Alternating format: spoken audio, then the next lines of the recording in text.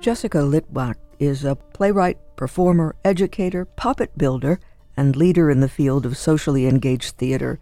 And in her blog, Litwack tells us she believes imagination is a mighty tool for change.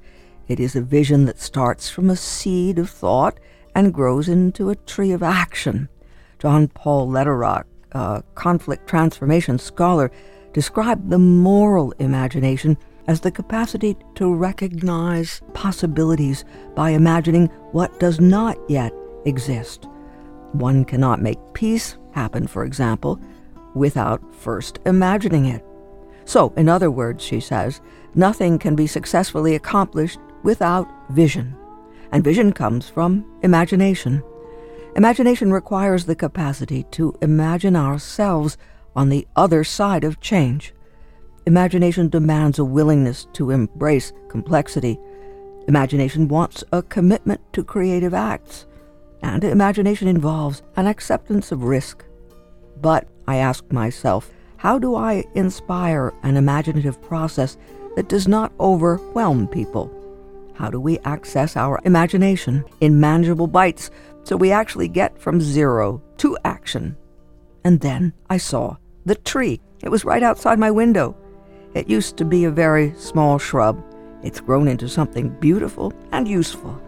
A home for birds, a source of oxygen, a shade from hot sun, a shelter for squirrels. We begin change with a small seed of an imagined outcome. We plant the seed, and it sprouts roots of creative visioning. As it grows, it becomes stronger and clearer. We begin to see what kind of tree this will become. The roots mature and extend into a trunk of brainstorming, allowing the idea to increase and swell. With care and attention, the branches of planning reach up from the trunk, and leaves of action bud and flourish until the winning birds who are nesting in the tree take a victorious flight. I began to use this metaphor for change that I was able to translate for my students. She continues, the important thing to remember is that everything starts with a seed, nothing more, one small thing, a tiny beginning of a thought, an idea, a desire for change. Then we plant it and let it grow just the way it wants to. With watering and pruning and sunlight, we can encourage growth, but we cannot fully determine the final outcome. Whatever the tree becomes, it will be an expression of the tiny seed we started with. It could never have become a graceful willow, a mighty oak, or a ruddy coastal pine without the seed of imagination that started it. Creativity is a word I use frequently, Litwack says, but it can be a trap. First of all, it is used so much that its meaning has been stretched thin. Secondly, it tends to stump people who don't identify as artists. So I ask myself, what is something everyone in the world has access to that does not necessitate a specific skill or a body of artistic knowledge? The answer came in one word: imagination. It might not come as a surprise that Litwack closes that blog post about imagination with lyrics from this song by John Lennon.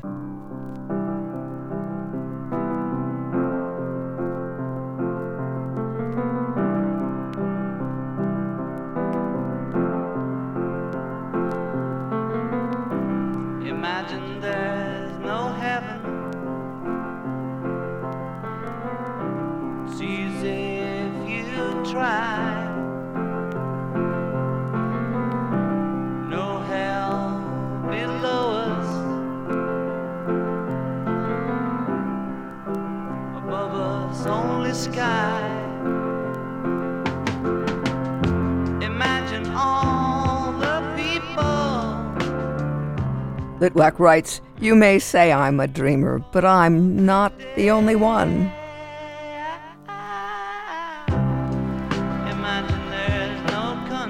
As we'll learn, imagination is a key in the story Jessica Litwack tells in her play titled The Moons of Jupiter. It is a play serendipitously discovered by a geoscientist from Tioga County in her native Scotland and championed now by the Women's Project of Hamilton Gibson Productions in Wellsboro.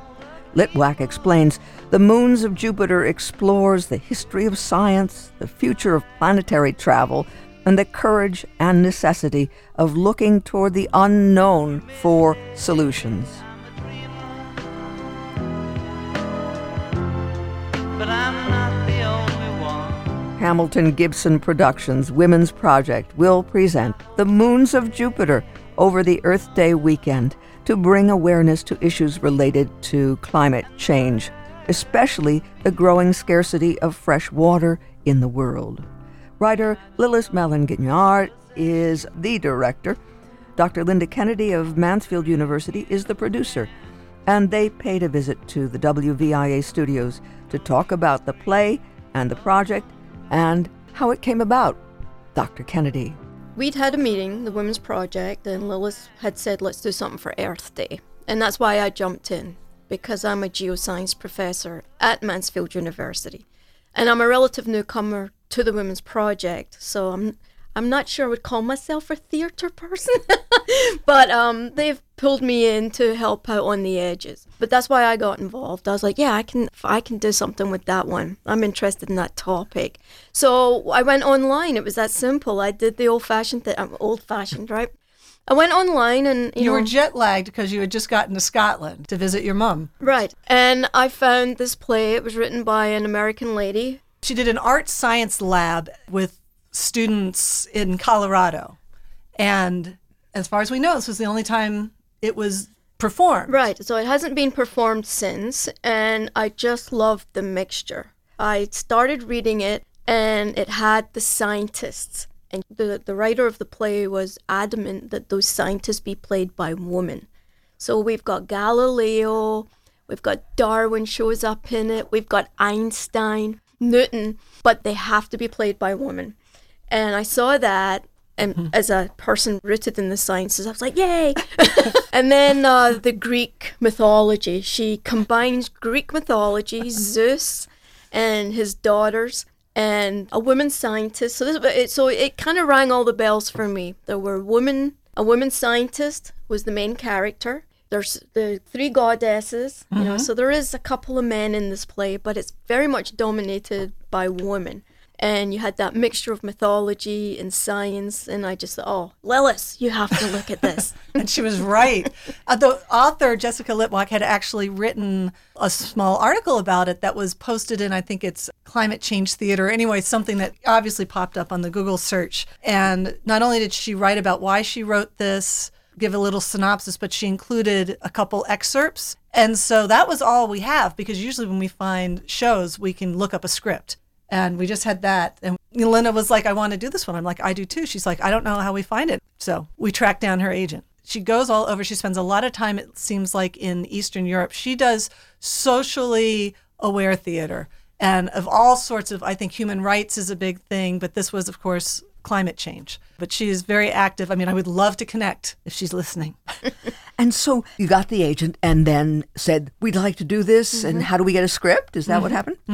And we were able to get a review script. And then we read that. And Linda said, oh, is this too weird? And I was like, oh, no. I mean, I loved it, but I was thinking about where we're located. And I was like, is this going to work? And the timing was great because Hamilton Gibson had just upgraded, or was in the process then, but we have finished the first phase of our upgrade of our tech, which with the Stephen Worthington Memorial Tech Fund. So we have a new light system and sound system, and we can do things we could never do before, which is one of the things when we read it, we were like, we can show it off. Now tell us about the lead character. Is she on a quest? What do we find when we meet her? She's an astrophysicist, and we meet her in a dive bar. It's her birthday. Her father's just died. She has him there in a can, and she's been stood up by an online date with a graduate student. But her quest, because we're just about run out of usable water, usable fresh drinking water, and is the moon of Jupiter, Europa, that has a lot of water under, is it an icy surface? Yeah. We know that's there, and she's working on a craft that can get a human up there to what? Retrieve the water, colonize. They don't really get, like, there are all those options, but mostly it's let's get access to that water. There is water out there. Can we do this? But she's hit a stumbling block in her efforts to make this thing work. And that's when the gods get involved. The goddesses are trying to help her. Well, she has herself hit a stumbling block, mostly it seems in terms of motivation. Like, what's the point now? I'm lonely, the world's going to heck, all this stuff. But what happens on Mount Olympus is Zeus comes in and he says, oh, the planet's just too messed up. We're pulling the plug earlier than we thought. And he surprises the goddesses and Hermes, and they're like trying to argue him into it. There's a chance. We've been watching this woman. She's the reason. She's the one we got to watch. There's still hope. It's like the story of Noah in my head. And he's like, no. We don't want to give anything away. But the goddesses and the tricksterism, they do all sorts of things to try and both convince Zeus, but at the same time, these are ways of, like, bringing back those scientists, of trying to remotivate Hava, which is Hebrew for Eve. There's so much. We've got the Greek gods, but there's a lot of Judeo-Christian, and they're not in competition. They don't cancel each other out. It's just really interesting culturally. It's like in the way that science and mythology aren't in competition here. Tell us then, we have Galileo, we know, and Einstein, and Newton. Well, Newton and Einstein, different ways of conceiving of the reality of the world. And that sounds very depressing at first when you say it was a play about climate change and almost the end of the world. But this is where the comedy and the humor comes in, because the more recent scientists recognize the older scientists, but the more older scientists, of course, don't recognize the youngers. Right. Galileo knows nobody. And there's conversation between the four of them as they even discuss their own failings as humans when they were involved in their own research. Yeah, they get around to that. Newton's very stuck up. I mean, go figure, right? But he tries to tell everybody what's wrong with everything. He's the father of the ideal science, and Einstein has to break it to him that he did to his views what Newton did to Galileo's. It's just very funny. And Darwin's he's just a little out there. He's a little touched and looking at all the other things, but don't get him started on how people have spun the survival of the fittest stuff. Then he corrects the agenda there. Yeah. So sometimes there are scientists and goddesses on the stage at the same time. Yes. And sometimes they know what's going on. Like, certain people can see other people more than other people. And Hava's trying to figure out, she thinks these are thirst delusions at first.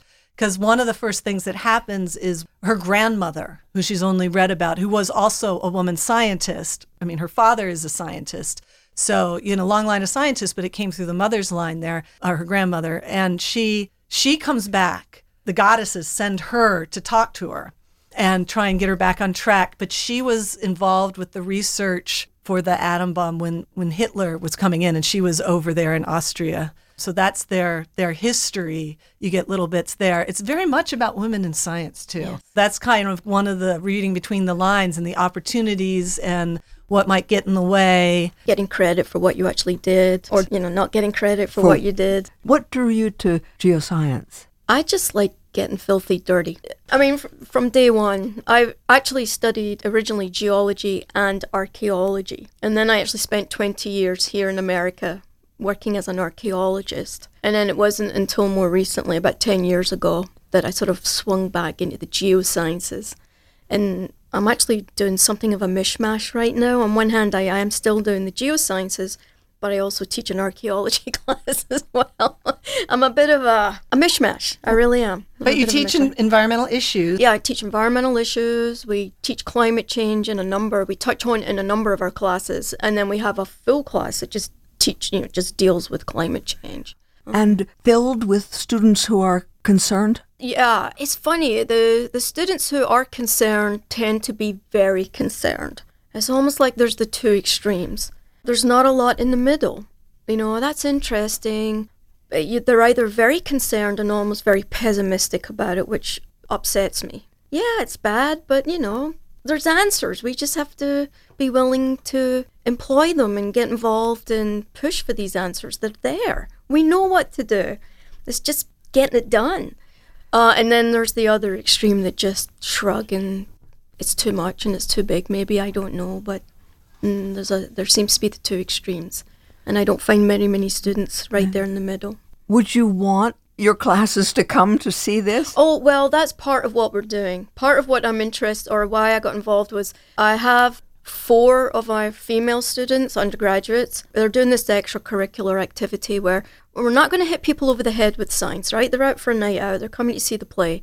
But we're going to put up information and provide them with a little piece of paper they can take home, especially about women, the impact of climate change on women and women scientists working in climate change, because it's all part of the Women's Project. And we'll give them that to take home, so if they become interested, there's information they can look up. But on the night, it will be more banner-like bullet points. But my students, 3 students or 4 students, will be there to answer questions, to talk to those who want to stop and have a chit-chat. And I see it as an exercise in having these young women increase their public interaction. How do you speak science? How do you communicate science to someone who hasn't taken these classes? And when they see things on the television, the types of things you see, it's not meaningful. When you hear about the temperature rising 2 degrees, people are like, what? So what? So that's how I pitched it to them. Would you like to do something extracurricular that's to do with communicating science? And yeah, these 4 were like, yeah. So they're going to help me dress up the entrance area where the people come in, can hang out for a little while before we let them into the theater. And Lilace, you're someone who's passionate about the outdoors. So this speaks to you. Absolutely. I've been, a scholar and a writer in environmental studies, more the humanities side of it. So I have the basic literacy of the ecological stuff.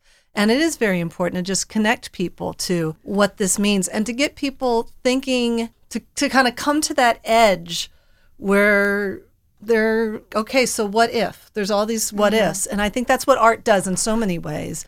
And I was like, I don't know if we can find the type of play that I'd want to put in front of people, because even plays not about climate change, if you're going to go see a play that is beautiful and wonderfully done, but is so dark, I think of Schindler's List. It's a fabulous movie. I don't know that I could ever sit through it again. And so we did not want anything like that. And this is not like that. And in fact, I call them the Greek chorus, but there's these 11 folks who represent sort of the masses. And in just 2 of the scenes, they come in and kind of give the audience a sense of what is going on in the world outside of this narrative of Hava and what's going on. And what are the advertisements? What's the reality? What happened first? This was, I think, written in 2016 when they put it on. We haven't changed any of that. And some people are going to go, oh, that's already happened. So that's one of the interesting things. They're sort of like the voices of the masses that way. And everything else, you watch Hava go through her process. And everybody's trying to lift her up or figure out, how do you work this? I mean, these 4 great scientists had these ideas, but they only went so far. And that's what they're realizing. And there's this great line that, of course, Jessica Litwack wrote for Einstein to say, which is talking to the guys about, we're not that great, basically. We're just like teenage boys, all full of ourselves. And he says, we're just men who have followed our ideas to publication. And if you are a woman academic, even if you're not in the sciences, you know exactly what she means there. And that's another one of those lines about men could follow their ideas to publication. And women, not so much, especially back in the time period she's talking about. So part of the larger message is, how do scientists and everyone else work together instead of being competition? And those scientists, in a very funny way, kind of model that and come around. But also, how do we just talk to each other without it being about other things? What ultimately do we have to come to? So in some ways, there's these cheesy little things like Beatles lyrics that come in and out of the chorus. And so there's these motifs. It's just so much fun for things like that. The very end has some lines from T.S. Eliot.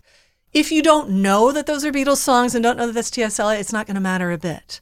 But it has something to do with this art science lab, that they were bringing all these things together. So not just this current art, but some historical art, and not just high art. It's like, what's all great about the earth? Like when Zeus comes around, he starts listing the things that are great, and Beatles and cheeseburgers are part of that. Is there music? Now we know Einstein played a violin. What's going on musically? Well, we don't have a violin. Although it's funny you say that because that was clearly part of the original. They must have had an Einstein who played violin. There is those Beatles lyrics that are sort of, and then they fade behind some of the chorus stuff and come out again. So they're like chorus lines, except those are sung by different people. And then sometimes the chorus gets together and sings, but it's never a full song. It's like this montage of things. The goddesses, though. The goddesses, well, all the Greek gods, they're not in togas.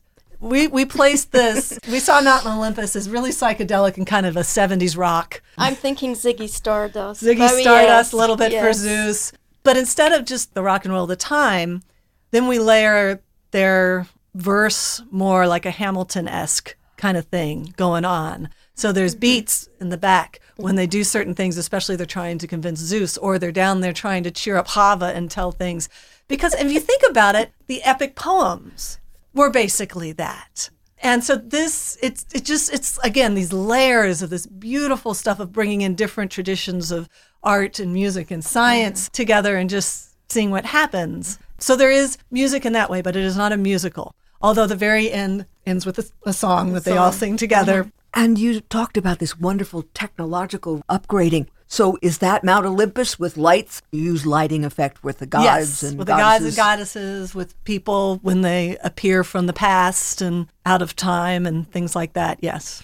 So there is or is not a set? Is it more abstract and you just adjust? No, there's a set. Mm-hmm. It's a dive bar. And then there's Mount Olympus on the side, and that's it. When the chorus comes in, I'm just going to say this abstractly, the sets pretty much fade away due to some special effects, and you're just looking and focusing on the chorus. Then they're back. This is a spectacle, and It is. That's the word I use. Exactly. Also, then, when we see Hava, we as an audience member perhaps can identify with her. We're not designing a space probe, but like your students, we're asking, is there something we can do? Is this motivated, right? Yes, Right. motivation. And what do you do with those memories of things that are maybe not still around? We all have that with people, but now places and things. The only other mortal is the bartender. And one of the early scenes is them talking. And so we don't learn as much about him, but you see two humans in this situation, and he's just trying, like, don't go there, don't go there. And then they both end up remembering things. And one of the things is that, and why it's in a bar, is the lack of water means that mostly people drink vodka. And Yes. she just wants water for her birthday glass. And he's just like, we got vodka. And she's like, I know there's water somewhere. Black market water, there's this or that. And then one of the themes is that firemen are the true heroes because they sometimes will use their little water ration to help put out a fire. And they've dealt with thirst better. And there's capitalism, right? There's all these ways now to deal with your thirst. Which pill's going to be the best one? You know, thirst is better with vodka is one of the jingles. And I mean, that's what babies get. And then does that just numb them? There's some of those edges there. But I think it brings up some moments of that and some awareness of that, but it's so funny at times and ridiculous because the Greek gods, it's like a family. The dysfunctional family dynamics are just so much fun to play with, and these guys do it really well. And then the music and the craziness and the scientists coming up with the personalities of these different scientists and walking around and spouting their things and mocking each other, and it's really, really funny. And then everybody just keeps trying to drink more vodka. But also sobering in a real way. Right. It sounds like it could get out of hand, maybe, because there are so many threads. It's almost as if you, as a director, Lilace, would need to be a choreographer, too. Yeah, it very much is. There's a rhythm. They'll take you to an edge, and then something else will happen, and then the more I work with the script, I just see how brilliant it is, and that, you know, the actors are realizing it too, and they're like, oh, this happens here, and then there's this here, and it's influenced some of my choices, because there was like maybe 5 stage directions in the whole thing. They were working live, so they knew what all was going on. This is not a polished script. When it was sent to me, it was a PDF full of typos and inconsistencies, so you realize that it was changed as it went along, and you kind of go, okay, so this just never got revised up to this, and you know, little things that are pretty easy to come out with. But the heart of it, of what's what she's doing and layering them, and then we're going over here and we're going here, but we're still actually building on what was going on over here. And then, when they all come together, and it's so clear in her writing that it really tells me as a director what choices to make and suggests things that really have me excited, and I'm just not going to say. Just hearing that description, that sounds like there might be something archaeological in the layering, but also the time frame. And that's actually a good way to look. We're the new layer on top. Yeah, right? I hadn't thought about that. There's a real stratigraphy. There is. Yeah, when you're looking at the scientists, one after the other, modifying or completely changing what went before. You got the layers of the different creation stories and gods and goddesses, and and then there's Jessica Litwack in the Art Science Lab, and now there's us out here in Wellsboro. She's never heard of us, and we are just so enamored of what she did. And, I like to think that she'd be really thrilled with what we're doing. Oh, I hope so. Yeah, but there's always something, and people will catch different things based on how they're oriented and what their interests are. And the fact that the actors can bring it. They care about the smallest details as much as I do. And that matters so much to me. And so they're really thinking through elements of their costume, their props, where they'd be, what they'd be doing. So that element of this collaboration, which is what the Women's Project is all about. It's collaboration. And it's so much fun. I mean, it's terrifying because everybody's relying on everybody else. So you just have this huge faith that everybody's doing the best they can, and we're communicating, and everybody is. And then, of course, you've got something that you never could have imagined, that you never could have pulled off, one or two people, and that can never be replicated. And the most important element, no matter what your field is, if we're coming to try and do something about climate change, whatever our little niche is about that, is imagination.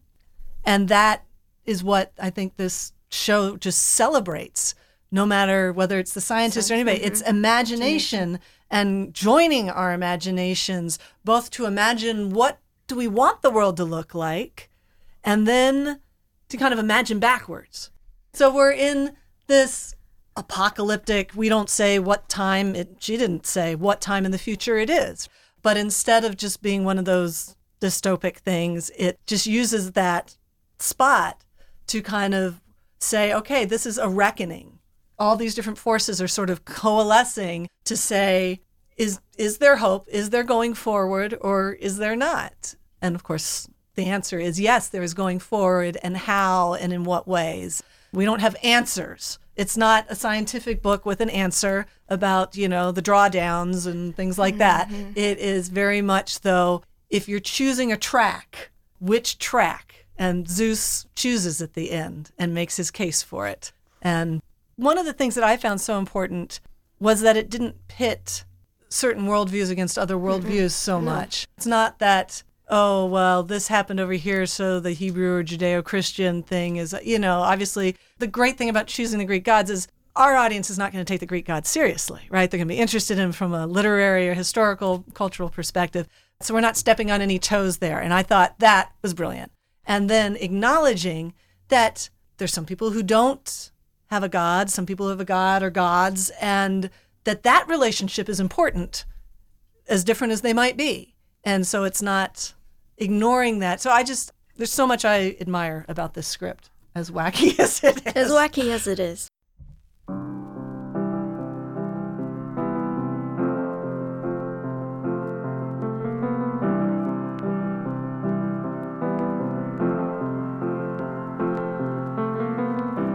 Imagine there's no heaven.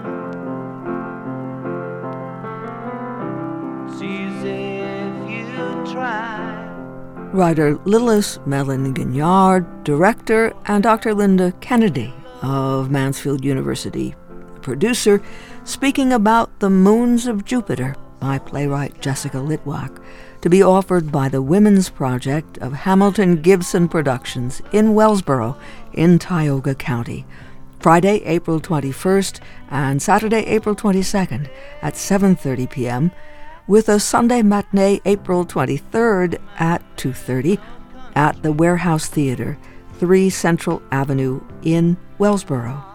For more information on the web, hamiltongibson.org, hamiltongibson.org.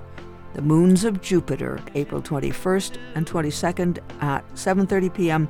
or the 23rd at 2:30 at the Warehouse Theater, Central Avenue in Wellsboro. hamiltongibson.org. You may say I'm a dreamer. Tomorrow, though, Saturday, April 15th, from 5 to 6:30 p.m. at the Warehouse Theater, the Hamilton Gibson Women's Project is hosting a special fundraiser titled Exploring Uncharted Terroir, a wine talk and tasting with Suzanne Hunt and Lilace Guignard. And Suzanne Hunt, as we're told by E2.org, has nearly 2 decades of experience solving problems in energy, agriculture, transportation, and the environment. She's been an associate at the International Institute for Sustainability Analysis and Strategy in Germany and a member of the New York Clean Energy in Agriculture Task Force, the Agriculture and Forestry Advisory Panel to the New York Climate Control Council. She serves on the advisory councils of Carbon 180 and the Center for Earth Ethics. She moved from Washington, D.C. to the Finger Lakes region of New York to help run her family's 7th-generation farm and 40-year-old sustainable winery, and to help accelerate climate action in her home state. Suzanne has been featured as a pioneer in Science magazine. A fun aspect of the fundraiser is that the whole event will be held with the plays set as a backdrop, an urban dive bar, as we heard, in a water-starved future. And some of the characters, in fact, from Moons of Jupiter will be stopping by. Not only is Suzanne Hunt an international consultant for clean technologies and sustainable farming, but also a co-owner of Hunt Country Vineyards on Keuka Lake. You'll learn about Uncharted Terroir, Hunt Country Vineyards' new line of wines crafted from hybrid grape varieties that are resilient in the face of an uncertain climate future. Again, the Moons of Jupiter the following weekend, April 21st and 22nd at 7:30 p.m. or the 23rd, a matinee on Sunday at 2:30. For more information on the web, hamiltongibson.org.